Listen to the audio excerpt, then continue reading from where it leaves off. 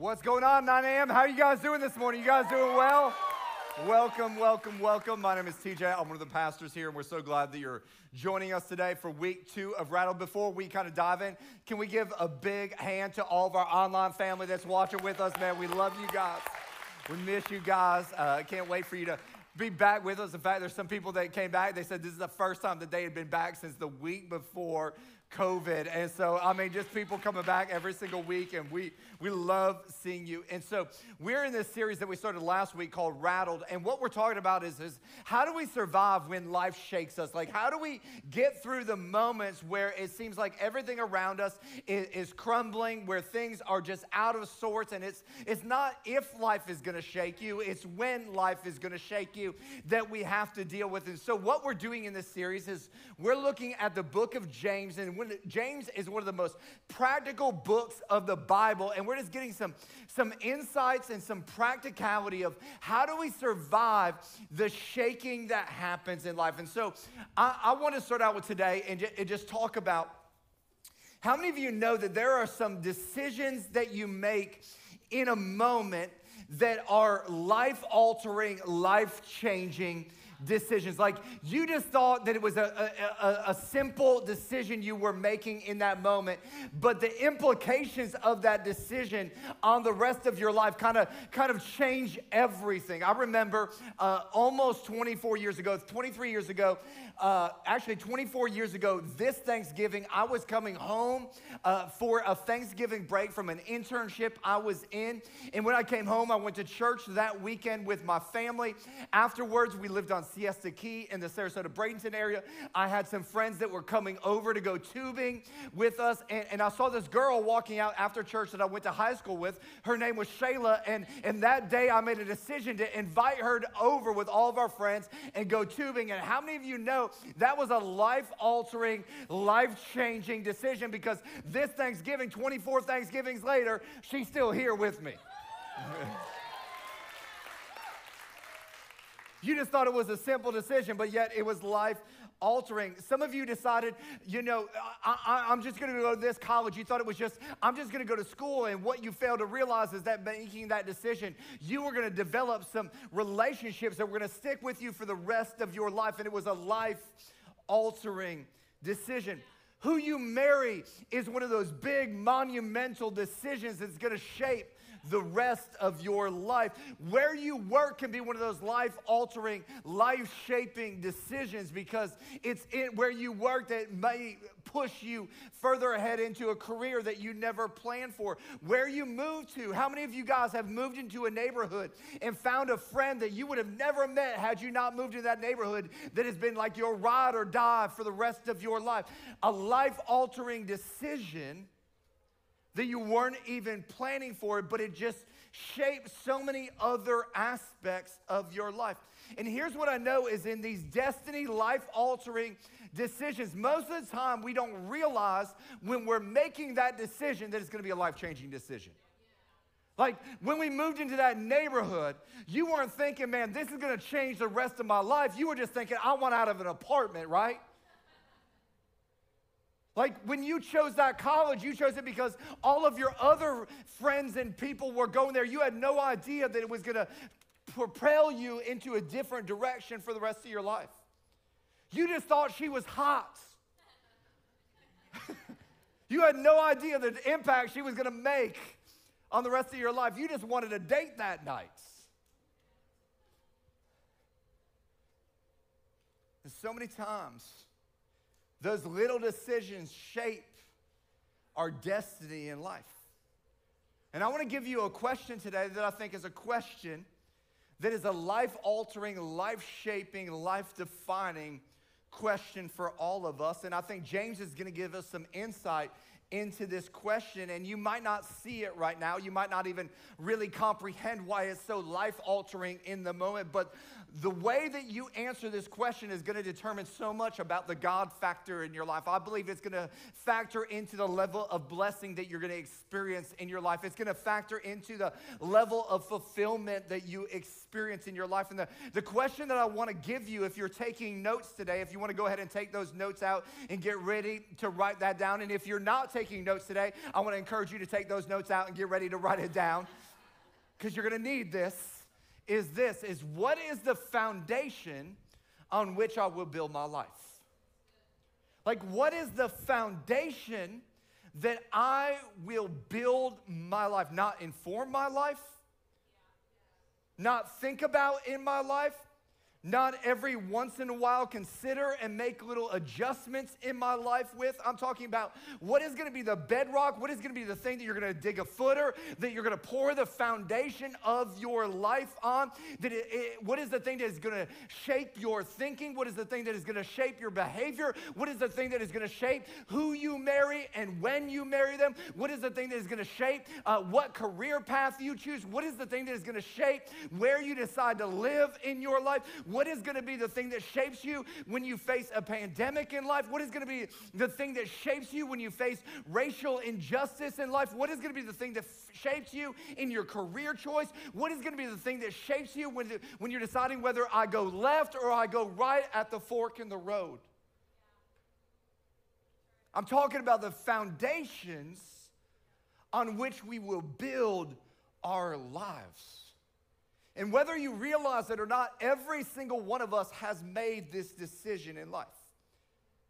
Whether that's out of our own volition or out of just happenstance, we've all decided what is going to be the foundation of our lives. And I just want to come out right up front, and I just want to tell you what I believe that all of us should be making the foundation of our lives. And the foundation of our lives, what I'd propose to you today, should be the Word of God.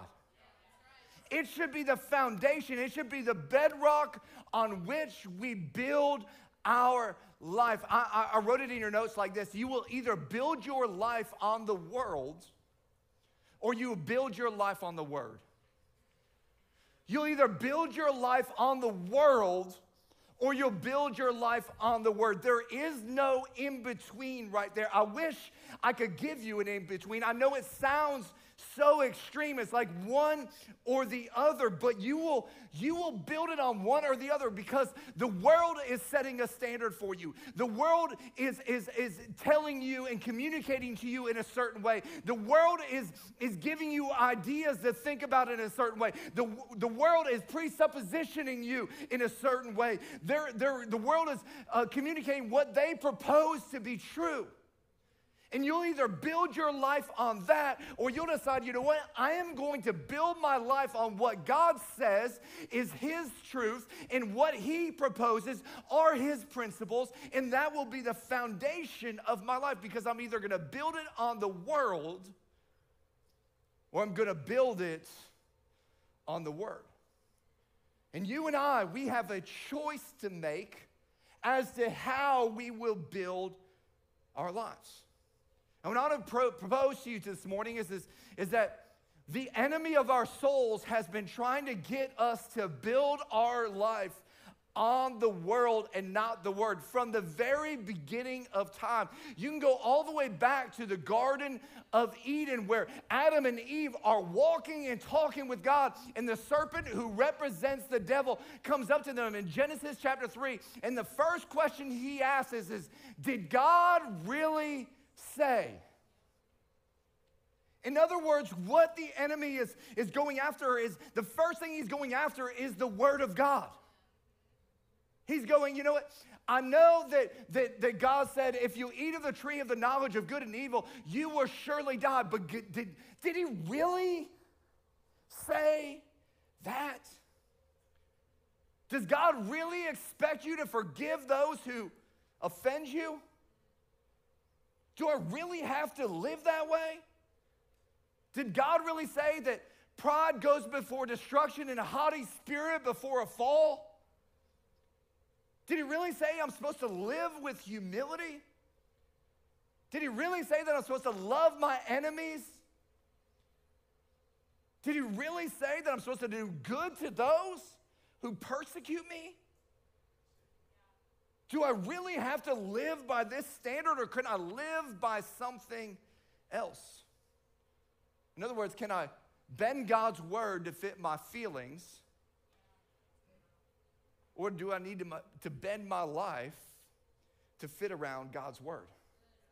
I love what David says in Psalms 119:81. He says, my soul is weak for waiting for you to save me, but my hope, my foundation, my solid rock is based on your word. Listen, my hope isn't in anything else. My hope isn't in my 401k. My hope is not in my career. My hope is not in the White House. My hope is not in what policymakers are going to come up with this week. My hope is not in what my friends think about me. My hope is not in my education. My hope is not in my ability to accomplish things. My hope is not in my home or what I drove here in church in today or am sitting in my couch at home. My hope is in God's word. Everything else is fleeting in life. The flower may wither and the grass may die, but the word of the Lord, you know what it does? It stands forever. Can I just tell you something, church? Philosophers, they have come and gone, but the word of God is still standing. Politicians have come and gone, but you know what is still standing? The word of God. Governments have come and gone, but the word of God is still standing. Civilizations have come and gone, but the word of God is still standing. My hope is not built on anything that can fade away. Why would we build our lives on something that is so wishy-washy? I think that's why Jesus told the story in Matthew chapter 7 where he says, therefore, everyone who hears these words of mine and puts them into practice is like a wise man. And I want to help you be a wise man, or I want to help you be a wise woman who builds their life on the rock, because when the pandemic came and the economic collapse came and those people abandoned you and those other people stabbed you in the back, you did not fall. Why? Because it had its foundation on the rock. Foundation was on those who put God's word into practice in their lives. And here's what I know is why so many people's lives have been shaken. Because so many people put their hope in other things.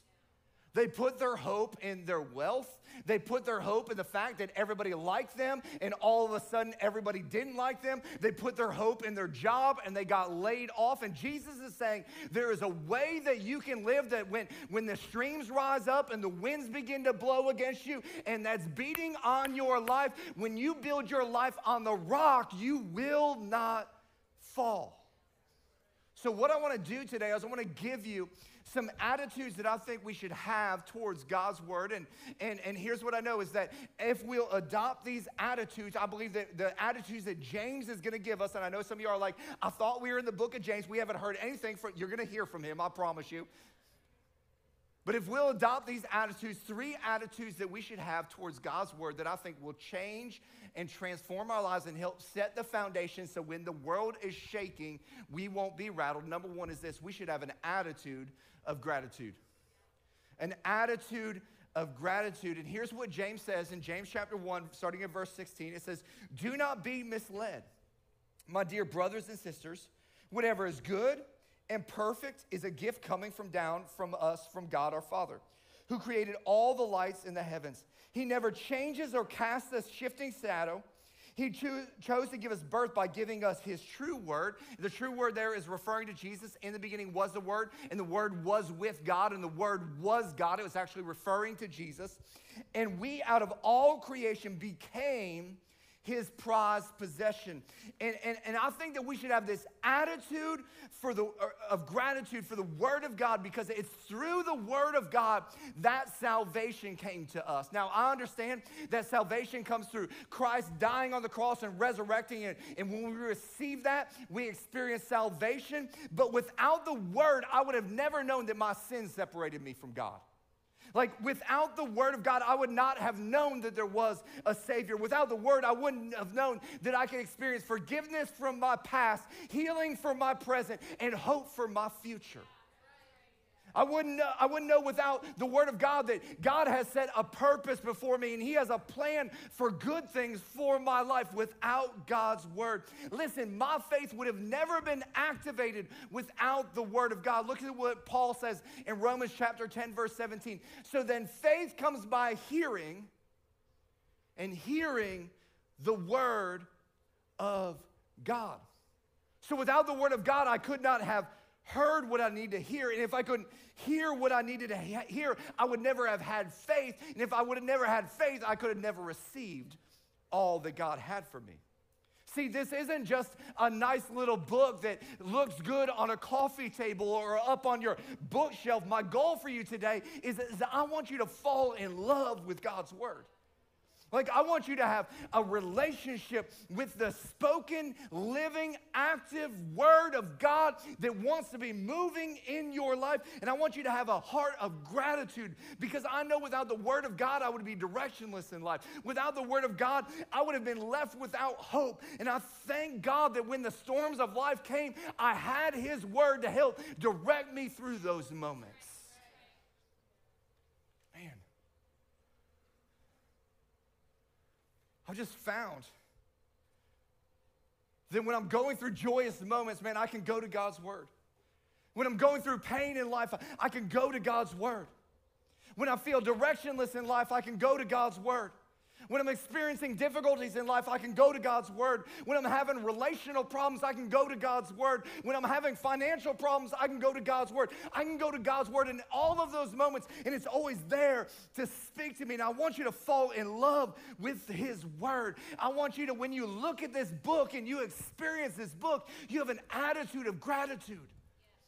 Because it's life-changing, and it's life-altering, and it's life-shaping. Man, I'll just tell you, it was the Word of God.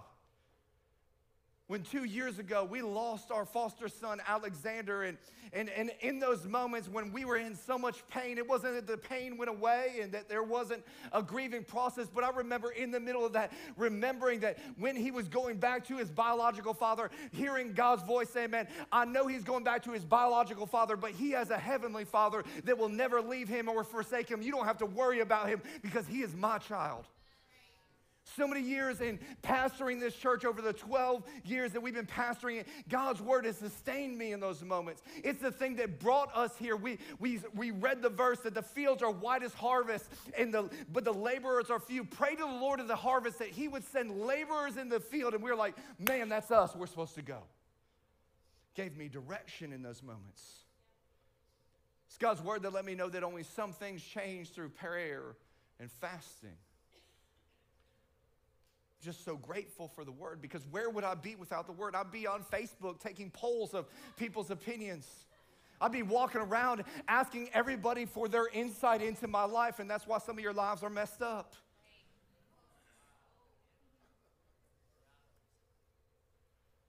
I would be directionless.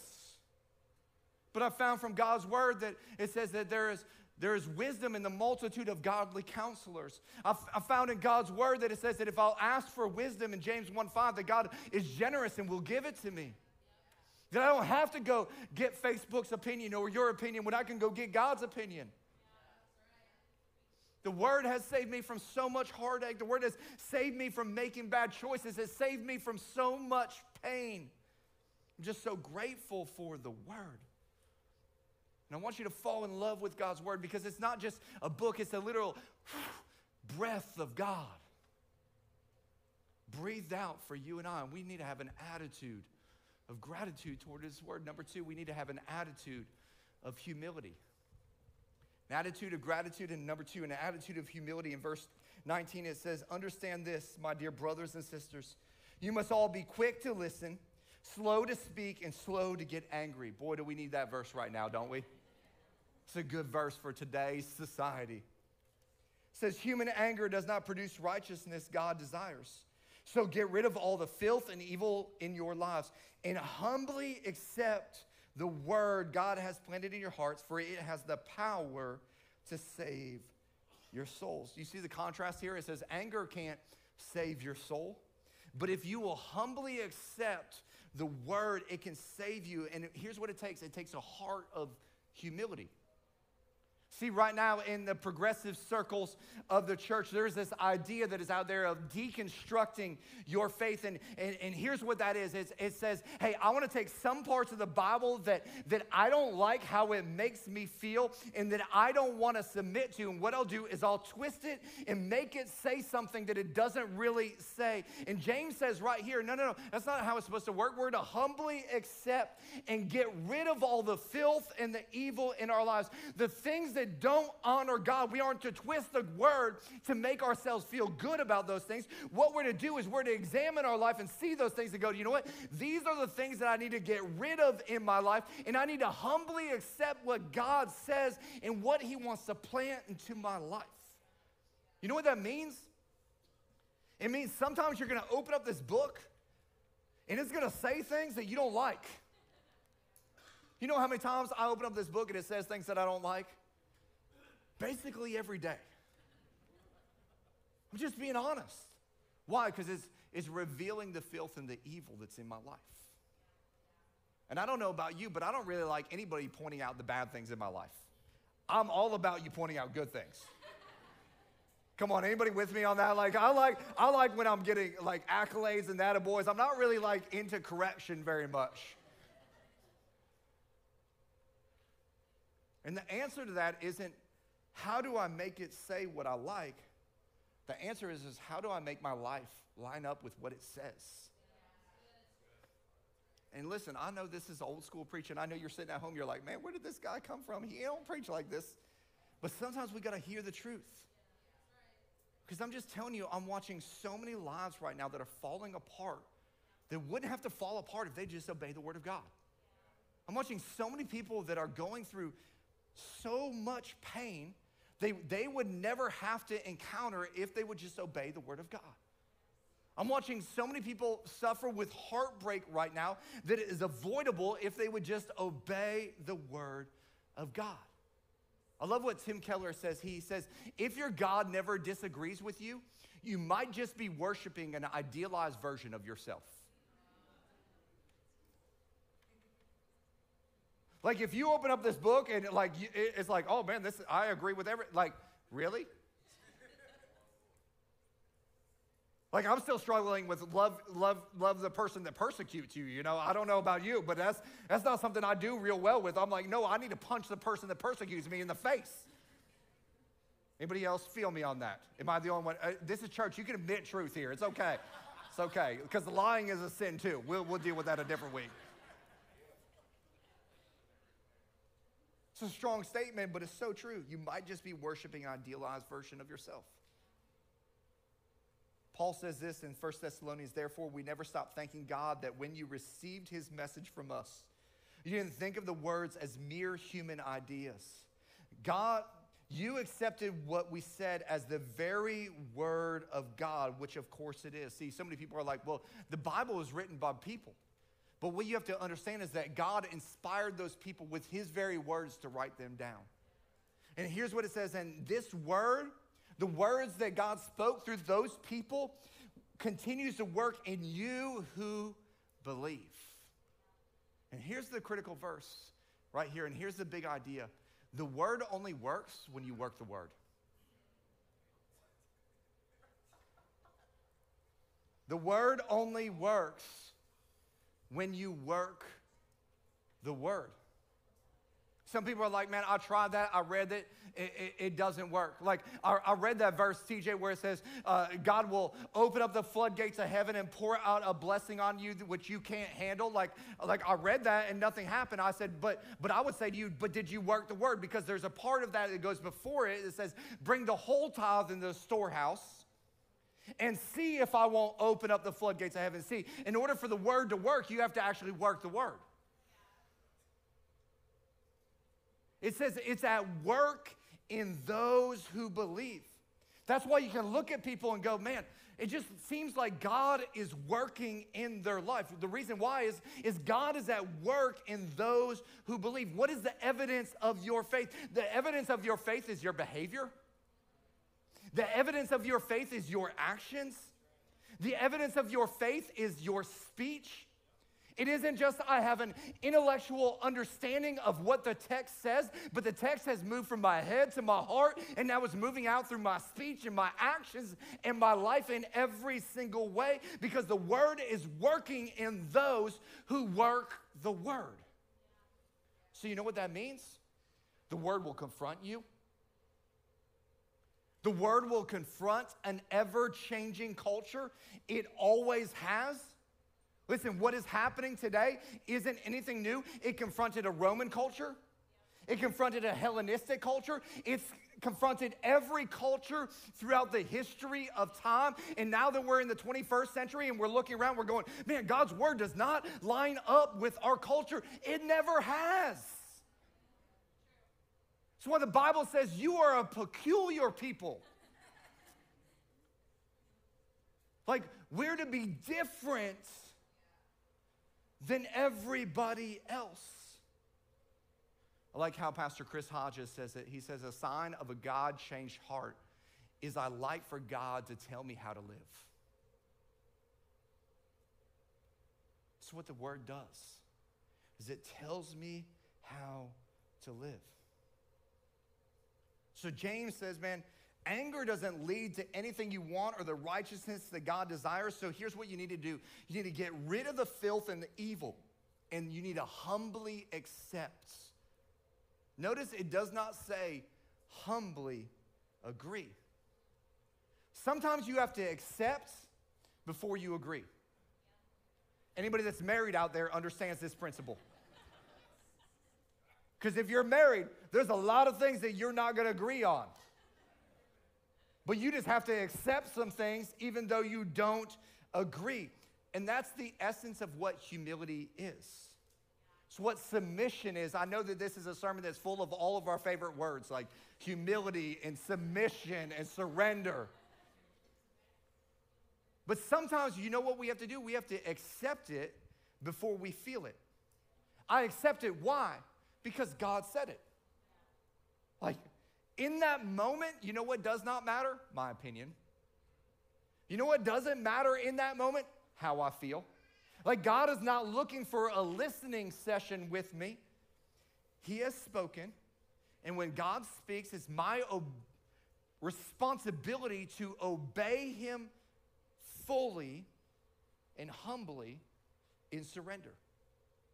And when I do that, what happens is I begin to work that thing out and wrestle it out for myself. I think that's why Paul said, work out your salvation with fear and trembling. Why? Because there are things that you will come up against that come up against how you feel. There will be things that come up against how you were raised. There will be things that you will come up against that are different than what you like.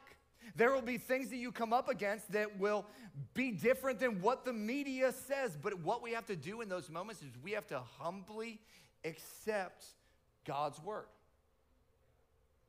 My first attitude is that, man, I have this attitude of gratitude. I'm thankful for the word. I love the word. The second attitude I have to have is this attitude of humility. Man, I will humbly accept the word of God. And then the third attitude we need to have is the attitude of hunger.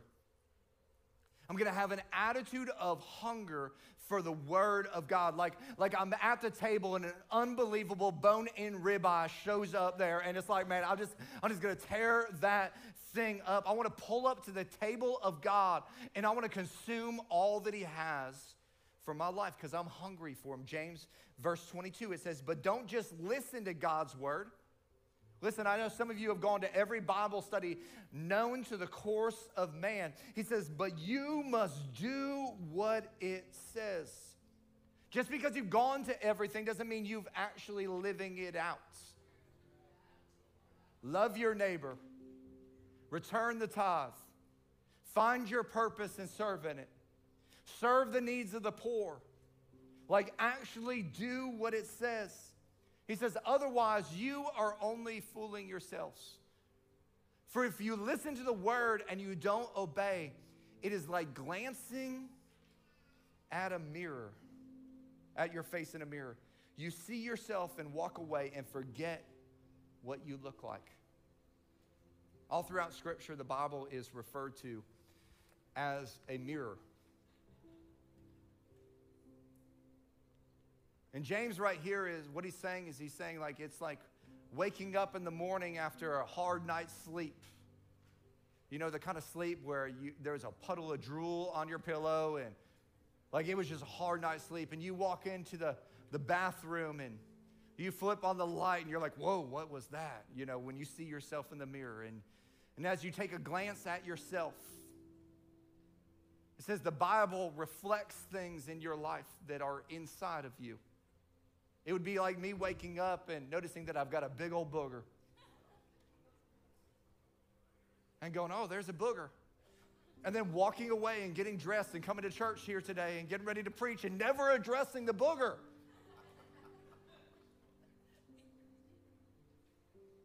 What he's saying is so many of us, what we do is we glance into the mirror of God.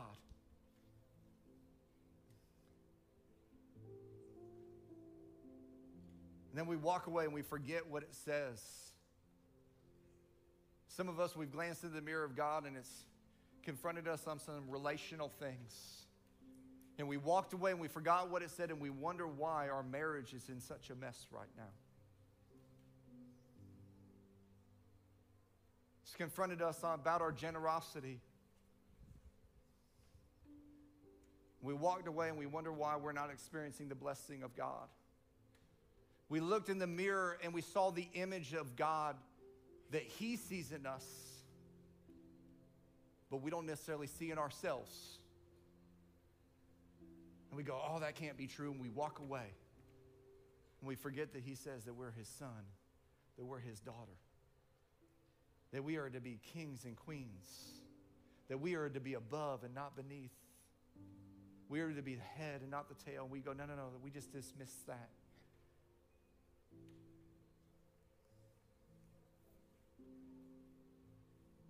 It says we look at it and we forget. He says, but if you look carefully, and that word carefully is this idea of hunger. It's this idea of intensity. It's this idea of, man, I'm going to lean into this. He says, if you look carefully at the perfect law, the word of God that sets you free, and if you do what it says and don't forget what you heard, then God will bless you for doing it. He's basically saying, man, whoever's hungry for this, whoever is going, God, man, I want to receive something from you. God, I want to meet with you today. What do you have to say to me? What do you want to reflect into my life here today? God, what did you say? What did you say in the Gospels about your son that I'm to live out? Man, what kind of wisdom do you want to give me out of Proverbs today? God, what do you want the church to look like that you just so described in the New Testament? God, give me your character and nature from the Old Testament. Show me how to be part of your people. Where we have this hunger where we're searching because we want more of God, because we don't want a life that's falling apart. We want a life that's put together. We want to look carefully into your perfect law that brings freedom. That as we get in God's word and we begin to read it, what happens is God begins to read us. We go, man, I don't want to forget what this is saying. But I actually want to put it into practice in my life. And as I begin to put it into practice in my life, here's what God says. He says He will bless your life. So many people think, man, well, God's just trying to handcuff me in life. No. God's not trying to put all kinds of rules and regulations on your life. He's trying to put some parameters so you can live a blessed life. Like God's not trying to get you up early in the morning because He's up by Himself and going, you know what? Everybody else should be up because I'm up. No. He wants you to experience life and have it more abundantly. He wants you to be blessed. Here's what I know, church. If we would spend time in front of this mirror, and if we would spend more time in front of this mirror than we do the other mirrors in our life, and we would say, God, man, show me what I need to see today. God, show me the areas where I'm not up to par. God, show me the areas where I'm crushing it in life. God, help me to see what you see in me because I don't see it in myself. Help reveal the character that I need to have in my life. Help me to follow you all the days of my life. And as we start to do that, you know what will happen? It will start to change everything about your life. Here's what I know is I like going to malls. I'm a shopper. And the one thing that I've discovered about malls is there are mirrors everywhere. Can anybody attest to that? There's mirrors everywhere. And if you're a guy, I don't know what women do, but every time a guy walks by a mirror, we check ourselves out. Every wife knows this. If you ever walk by a mirror with your husband, he will always glance and go, I look good. Like, that's just natural for every husband. You don't really look intently in that moment. You just glance and you go, okay, I'm good, and you just keep moving on. My hope is that would not be like your time with God. That you would just glance and go, oh, I'm good, and just move on. But that we would spend some time and that we would look carefully into the perfect law of God that brings freedom to our lives and brings blessing to our lives. How do we do that real practically? This isn't in your notes. Number one, get a Bible. Get a Bible. If you don't have a Bible, I want you to know you can stop by the Hub. You can stop by the New Here tent, and we will give you a Bible. I think it's so important that you get physically into God's Word. If you don't have that, you can go and download the YouVersion Bible app. It's a big Bible app. There's all kinds of great reading plans on there. I'd encourage you to get a Bible. Number two, set a set time every single day that you're going to look into the mirror of God. That you're going to spend some time in God's Word. Put it on your calendar. Go ahead and make it a priority in your life. Number three, get a plan. Get a plan. Don't just start in the beginning. If you start in the beginning, you'll get to some weird stuff really fast. It's not really how you read this. It's a little bit different. I think the YouVersion gives you some great plans that are out there. I would encourage you to start in the Gospels. Start in the book of James. It's very practical, where you can get some practical things that you can start applying to your life. Then number four, get you a pen. And the reason I say that is because as you read the Word, it's going to start to read you. And here's what I want you to do. I want you to start writing that down. You just start writing down what it's saying to you, because He's going to speak to you. The Bible tells us that the Word of God is living and active, sharper than any double-edged sword. It pierces even dividing soul and spirit, joint and marrow. It judges the thoughts and attitudes of your hearts. So that God is going to read you. And I'm telling you, if you'll get into God's Word and you'll look perfectly into it and you'll allow yourself to be open with humility to what He says, man, God will bring freedom into your life. He'll bring blessing to your life. If you allow this voice to be the loudest voice in your life, I'm just telling you, when the world is shaking all around you and everything else is rattling, you will have a firm foundation that will not be shook. You'll have a firm foundation that will not rattle. Why? Because your life is built on the rock. Would you guys bow your heads and pray with me? God, I'm so thankful for your Word, God. I'm so thankful for this book because it showed us our need for you. The Bible tells us that the wages of sin is death, but the gift of God is eternal life. God has a beautiful and wonderful gift for every single one of us that He wants to give to every one of us in our life. And our hope doesn't have to be, I hope God accepts me, I hope God loves me. God actually wants to give you an incredible gift through the life and sacrifice of His Son, Jesus Christ.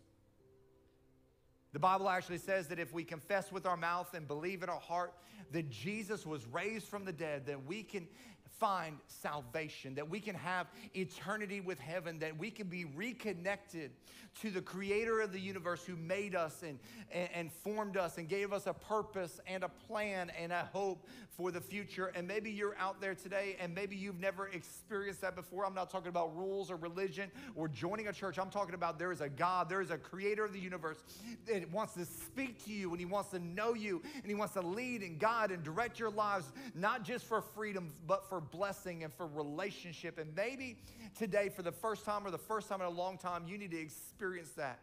With every head bowed and every eye closed, maybe you're watching online and you need to experience that right there in your home.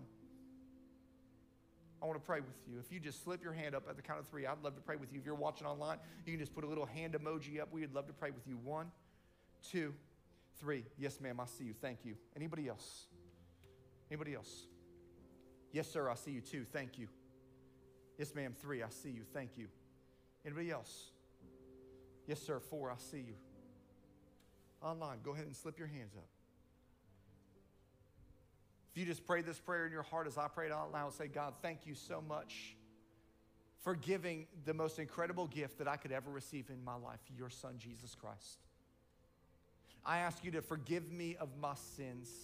Wash my sins as far as the east is from the west. Cleanse me white as snow. I ask you to come into my heart.